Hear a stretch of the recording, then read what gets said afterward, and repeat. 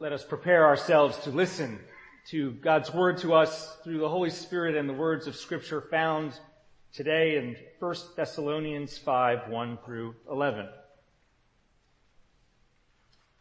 Now concerning the times and the seasons, brothers and sisters, you do not need to have anything written to you, for you yourselves know very well that the day of the Lord will come like a thief in the night. When they say there is peace and security, then sudden destruction will come upon them as labor pains come upon a pregnant woman, and there will be no escape. But you, beloved, are not in darkness, for that day to surprise you like a thief. For you are all children of light and children of the day. We are not of the night, and we are not of darkness. So then let us not fall asleep as others do, but let us keep awake and be sober. For those who sleep, sleep at night, and those who are drunk, get drunk at night. But since we belong to the day, let us be sober, and put on the breastplate of faith and love, and for a helmet, the hope of salvation. For God has destined us not for wrath, but for obtaining salvation through our Lord Jesus Christ, who died for us, so that whether we are awake or asleep, we may live with him. Therefore, encourage one another and build up each other, as indeed you are doing. This is the word of the Lord. Thanks be to God. Let us pray. St. Augustine said, "No one but you is a teacher of the truth, whatever the immediate place in which, or the immediate source from which it shines forth." Lord, my prayer is that this sermon and this service will be such a place of shining forth today. In the name of Jesus Christ we pray. Amen. This fall, as many of you know, I'm preaching a series of sermons aimed at answering fundamental questions about our life together. Why church? Why Westminster? Why join? Why give? And why tithe? In addressing the first question, I said that the why of church is community. But not simply the community we find among others of similar interest or disposition, but the community in which our service, worship, learning, and life together leads us to develop or grow in our Christian faith. The why of church is the community that draws us closer to God. To the second question, I said that the particular why that Westminster offers to the larger Holy Catholic Church is traditional Protestant worship centered around thoughtful preaching and sacred music that's drawn from several genres over the centuries, as well as an intentional welcome that we extend to people who are at vastly different stages of their faith, and to people who bring to the church a variety of political and social viewpoints that are found in our city, in our nation, in our world at this time in our history. Today I want to ask a simple question. Why join? Why join a church? In some ways it's an odd question, or at least a question that doesn't relate to every denominational tradition. My understanding is that if you were born into a Roman Catholic family and remain Catholic, when you move into a new neighborhood, you are more or less assigned membership into the nearest parish. At the opposite end of Christianity, if you came into faith by accepting Christ as your Lord and Savior through a revival meeting, rural or urban, in-person or electronic, through a youth retreat, or through a college campus ministry, your religious awakening or conversion may have occurred outside and unrelated to membership in any specific congregation. I'm also told that several mega churches across the country, in their focus on reaching the unchurched or seekers, downplay traditional membership and even the collection of offerings, so that people will not have to jump through any institutional hoops like serving on committees, being an officer, making a financial commitment.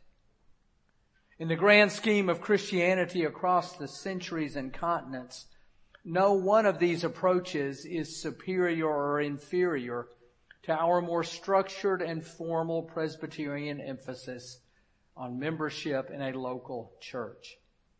But because it is Westminster Presbyterian Church in which we worship and for whom I'm spiritually responsible, I'd like to offer us a basic understanding of what membership in a Presbyterian church means at its best. Several years ago, I made the acquaintance of a man and woman in their mid-30s. They were married to each other, both worked in public service. They had tried to have children, but when they realized they were unable, they decided to become foster parents. The boy they were fostering when I knew them was a delightful and friendly 8-year-old, but he had significant mood swings, which had rendered him a challenge to his biological parents, to the state agency which oversaw his care, and to a series of foster homes in which he had lived. Yet after a few months, this couple had decided that they would like to adopt him.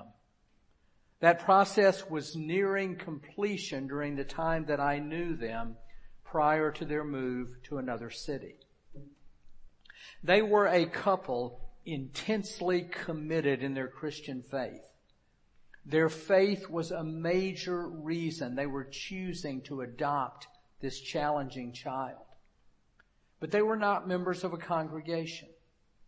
The man told me that they would choose a church and attend every Sunday, but if the minister preached or taught something with which they significantly disagreed, or if the minister asked them to become involved in a leadership position in the church, they would move on to another congregation.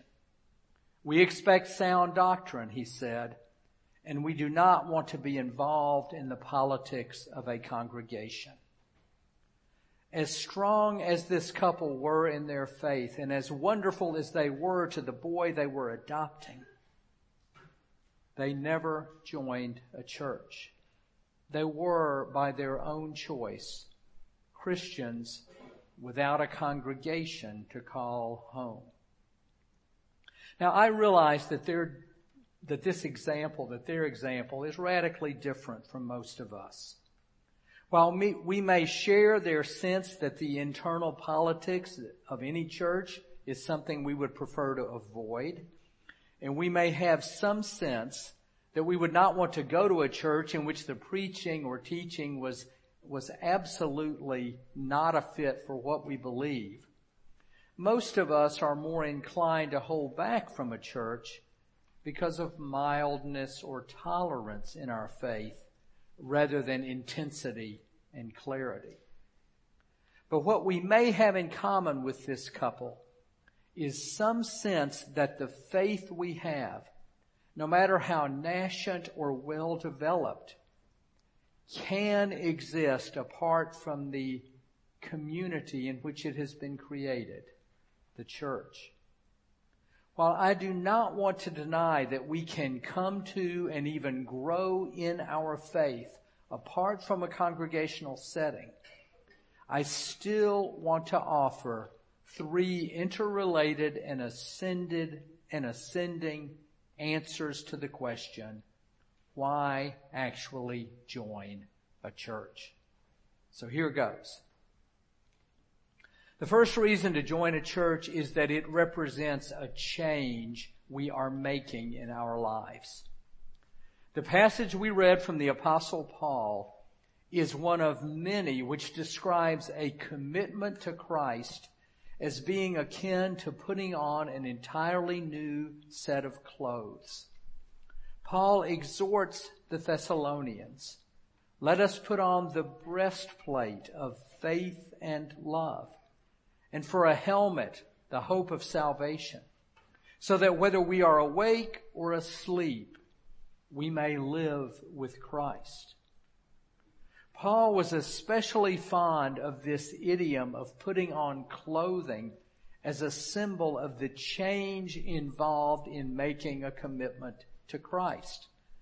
A New Testament scholar at Yale, the late Paul Meineer, wrote a classic book called The Images of the Church in the New Testament. And one of the major images that he found, mainly from Paul, is this image of putting on new attire. For Paul, he wrote, the Christian has a single inclusive obligation to put on the Lord Jesus Christ. All who have been baptized have been clothed with Christ. This choice of clothing can be described as it is in Paul's letters, as the works of darkness or the armor of light, as nakedness or as heavenly dwelling, as the deeds of the night or as the weapons for the day, as the old self or the new self. The clothing to be donned by the faithful is described as the armor of God, truth, righteousness, faith, the Spirit, or less grandiosely as deeds of compassion, kindness, meekness, and love. The choice of clothing that we make is never casual or incidental. When we put on love, we put on the very image of our Creator. And the new nature is tantamount to membership in a new humanity where Christ is all and is in all. Meineer concludes, Paul does not even hesitate to describe the resurrection of the dead as the mortal nature putting on immortality. My friends, when we join a church, we move from simply considering Christianity, from visiting churches from time to time with friends, from attending on holidays, baptisms or weddings or funerals, to aligning ourselves with one congregation for better or worse, for worship, learning, service, and life together. We are planting ourselves in the midst of a particular people at a particular time and place. We are making a change from being an onlooker, consumer, tourist, taste tester, fair weather fan, to making a commitment to Christ in and through the life of a congregation. Just as when we buy a new outfit, don a new uniform, dress up for a new occasion, our outward attire signifies an inner change on our part, a new or a renewed commitment. We join a church because we are putting on the breastplate of faith and love, the helmet of hope for salvation, indeed the whole armor of God. And the second reason we join a church, as I mentioned a few weeks ago, is community. We are choosing to live out a change we are making within a community of others who are committed to making the same change. In the passage we read today, Paul hints at community near the end without dwelling on it. After calling the Thessalonians to put on the breastplate of faith and love, he adds, encourage one another. Build up one another. When we join ourselves to a congregation, we are asking the members of that congregation to encourage and build us up in the change we are making, the change that has brought us to the congregation in the first place. Richard Niebuhr once spoke of the three-way conversation of people with God and with one another in the presence of God. Our faith in God is not just a conversation between ourselves and God, as if we were Tevye stepping away from the action on stage at Fiddler on the Roof and dialoguing with God. Rather, our faith is a three-way conversation involving ourselves, our God, and the community in which we worship, all in the presence of God. Now, the third reason we join a church is challenge. And the challenge cuts two ways. When we join a congregation, we will almost certainly meet people whom we so come to admire that we are challenged to grow more like them. I realized this many years ago through a longtime member of the church I was serving at the time. June Bradley was a quiet, white-haired, recently widowed woman who nearly every day drove from her small wood frame home to the church in her rather rusty car. She would work in the food bank, in the clothing closet, in the meals program, working alongside and serving people who lived on the streets or in the shelters nearby. She attended worship each Sunday, adult education beforehand, helped in the kitchen whenever there were funeral receptions, served on the stewardship committee.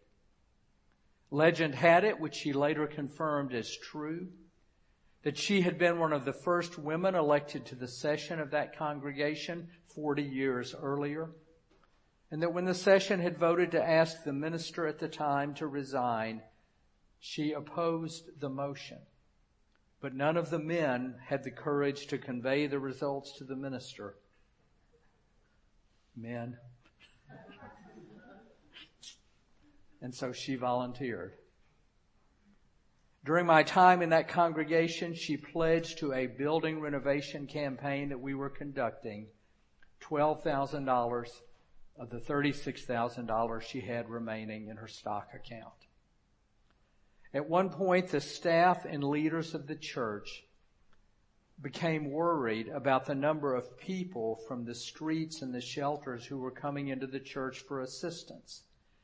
And we started researching security systems and devising emergency procedures that would enable us to welcome and serve people, but still ensure that our members felt safe. After one meeting, I looked out the window and noticed on the street in front of the church, June Bradley helping into her rusty car a homeless man who had come to the church several times. It turns out that she took him to her home, fed him dinner, allowed him to stay with her a few days until a room became available at a shelter. Security procedures out the window. It is tough when, as a minister, your members are more Christ-like than you are. But it is not just those to whom we look up in the congregation who challenge us to be more in our faith than we already are. It is also people with whom we sometimes would just as soon not have to interact. The difficult church member who seems to be in every group that we're in. The person who doesn't quite know when to stop talking. The person who doesn't quite pick up on social cues, especially when we're the one who gives them. The person who seems to be all talk and no action. The person whose bumper sticker never quite matches our own leading up to an election. The church is full of people who challenge us by not being like us or at least not being like the way we perceive ourselves to be. But the challenge they offer can lead us to grow as well. We join a church because we are challenged by those we admire and by those we cannot quite manage to admire. We grow in our faith from both. So why join? Why join a church? It's 3 simple C's: change, community, and challenge. Our faith is a 3-way conversation between God, ourselves, and one another in the community of faith, which is the church. Amen.